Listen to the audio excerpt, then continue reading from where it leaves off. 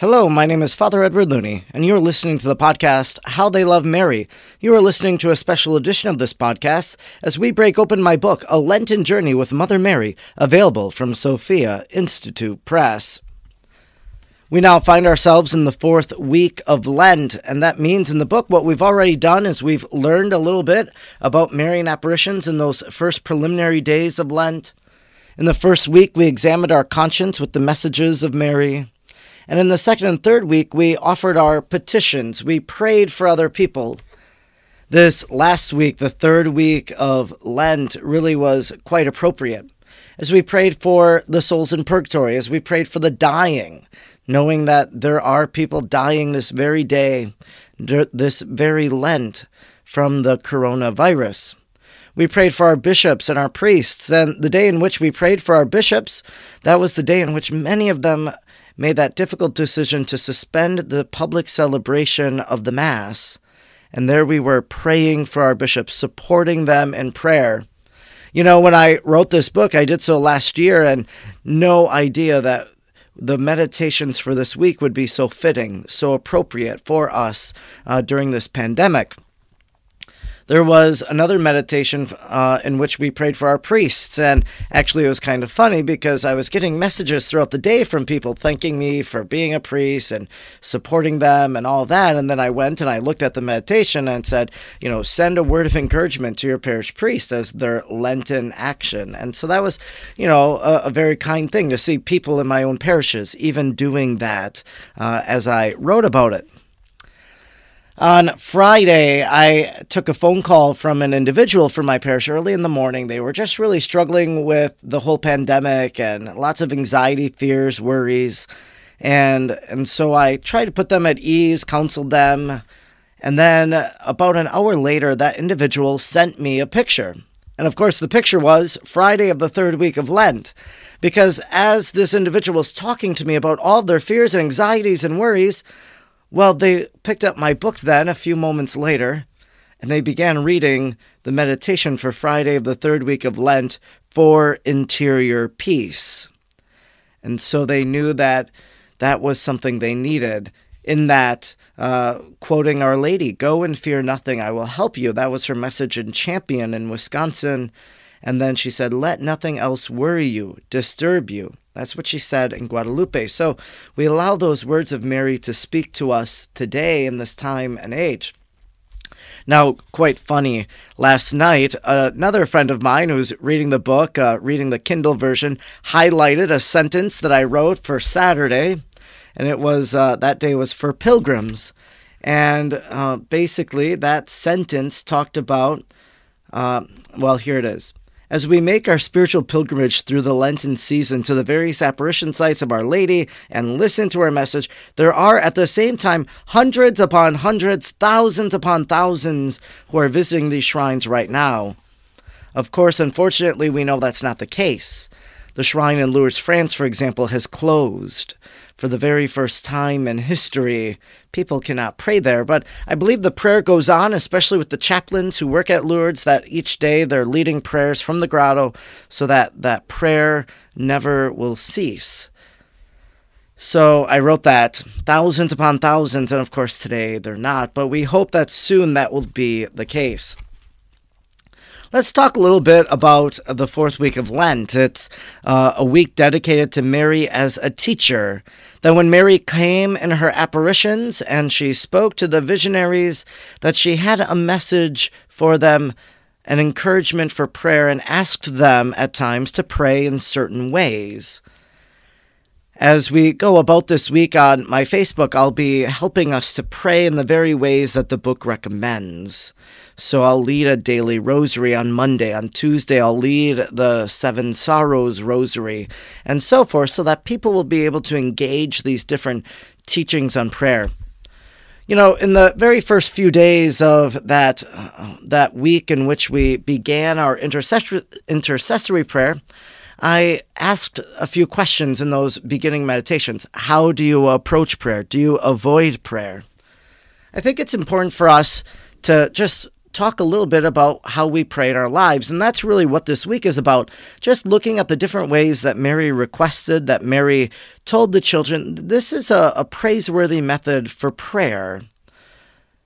In our own lives, maybe we have a routine of prayer. We have different ways in which we do pray, that we engage the devotional life, that we talk to our God in prayer.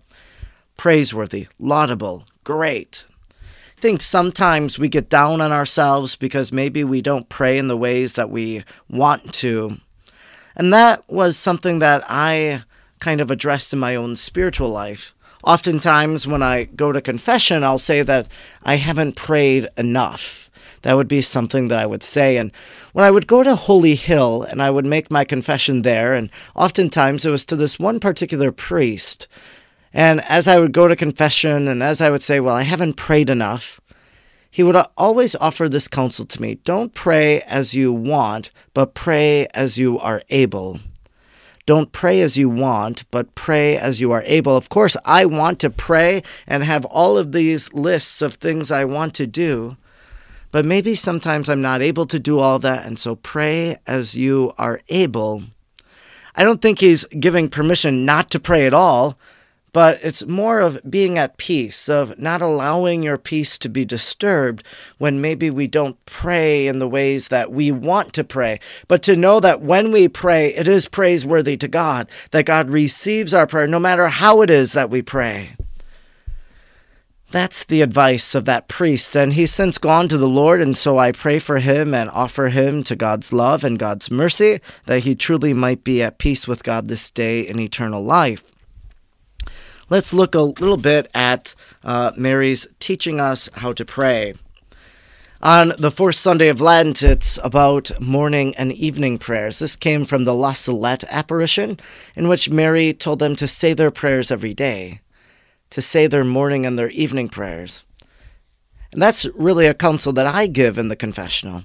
Why not at the very beginning of the day, begin our day in prayer, saying, Lord, I give you this day, be with me, walk with me in all my interactions, be with me in all my conversations. To really pray at the beginning of the day, asking God's blessing upon the day. Then at the close of day, to give thanks to God. Well, thank you, Lord, for these people in my life. Thank you for the opportunities you gave me. Thank you for your presence. And maybe then to ask for God's forgiveness. I'm sorry, Lord, that I said this, that I did this. A simple way of praying morning and evening. And we can all do that. We can pray together as a family to pray morning and evening. So that's the Sunday. So there's really no way for me to lead you in that except maybe to go on Facebook Live and just offer a time of prayer in the evening tonight. We'll see what happens. Monday of the fourth week of Lent, the daily rosary. We talk about the rosary. It's the most popular, most common form of Marian devotion and piety. Mary said in Fatima, pray the rosary every day for peace in the world. And right now, as we face this coronavirus, well, isn't that a prayer that we can use? Wasn't it beautiful this past week? Our Holy Father united all believers in praying on Thursday at 9 p.m. Rome time, 3 o'clock Central, 4 o'clock East. I led a rosary online. All these different people led rosaries that we prayed with our Holy Father and pray the rosary for every day for peace in the world. Well, right now, in the midst of the coronavirus, we know it's taking away our peace, and maybe we begin praying that daily rosary, asking God to bring containment to this virus, to bring healing to the sick, so that peace in our lives might return to normal. So I think the rosary might be an efficacious prayer for us in this time. On Tuesday of the fourth week of Lent, the 7 Sorrows of Mary, this is what Our Lady of Cabejo said. What I'm asking you to do is repent. If you say the rosary of the 7 sorrows and meditate on it well, you'll find all the strength you need to repent of your sins and convert your heart. The 7 sorrows, that message that Our Lady gave in that Rwandan village where she prophesied that a river of blood would flow through the country if people didn't turn back to God. I came to know about the Rwandan apparition when I was in college. I was at St. Norbert. I was studying there, political science, communications. And what I would do is on Tuesdays, I had a free afternoon, and a few friends of mine and myself, we would go and we would pray at the abortion clinic, that we would pray for an end to abortion.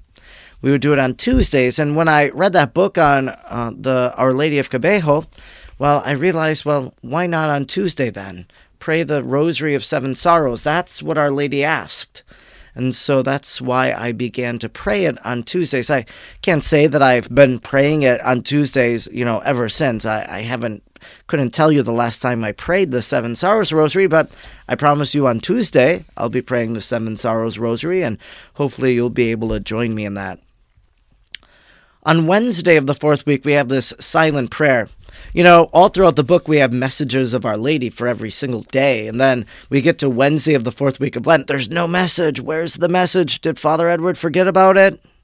No, because there was silence at the apparition in Knock, Ireland. There was no message. The silence was the message.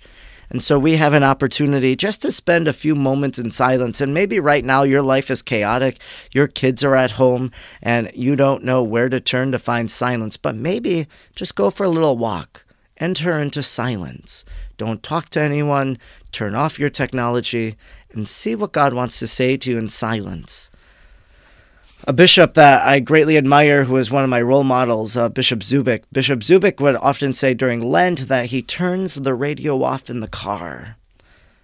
And he turns the radio off in the car during Lent so that he can enter into engaged silence.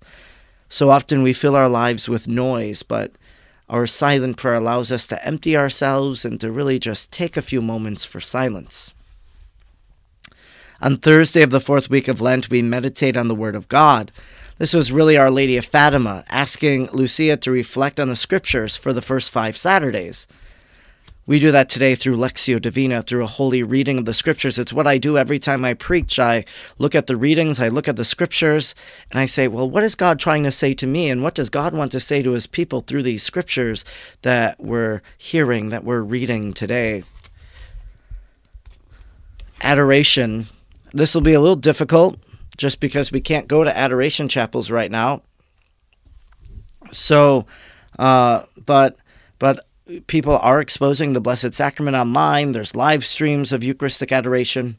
But to really adore the Eucharist, to adore Jesus present in the Holy Sacrament of the altar. And then on Saturday, we pray the Litany of Loreto. That was a request Our Lady made in Laos, in Leilau, to the visionary Benedicta Rancorel. Tell the girls of St. Stephen's to sing the Litany of the Blessed Virgin in the church every evening with the permission of the prior, and you will see that they will do it. All those beautiful titles of Our Lady, Mother, Virgin, different biblical titles, and that she's the Queen of Angels. She's the Queen of heaven and earth. She's the Queen of Peace. That's a look at this upcoming week of a Lenten journey with Mother Mary, in which we really allow Mary to be our teacher of prayer. Mary wants us to pray. She said it so often in her apparitions, pray, pray very much, pray always. And so we're going to respond to that. Not only have we done so by praying for other people, making our petitionary prayer, but now we're going to pray in different methods that Our Lady has taught, Our Lady has requested. I hope that this has been helpful for you on your Lenten journey. You've been listening to the podcast, How They Love Mary. I hope that as we break open a Lenten journey with Mother Mary, that it will help us not only to listen to the messages of Our Lady, but begin to live them every day of our lives. God bless you.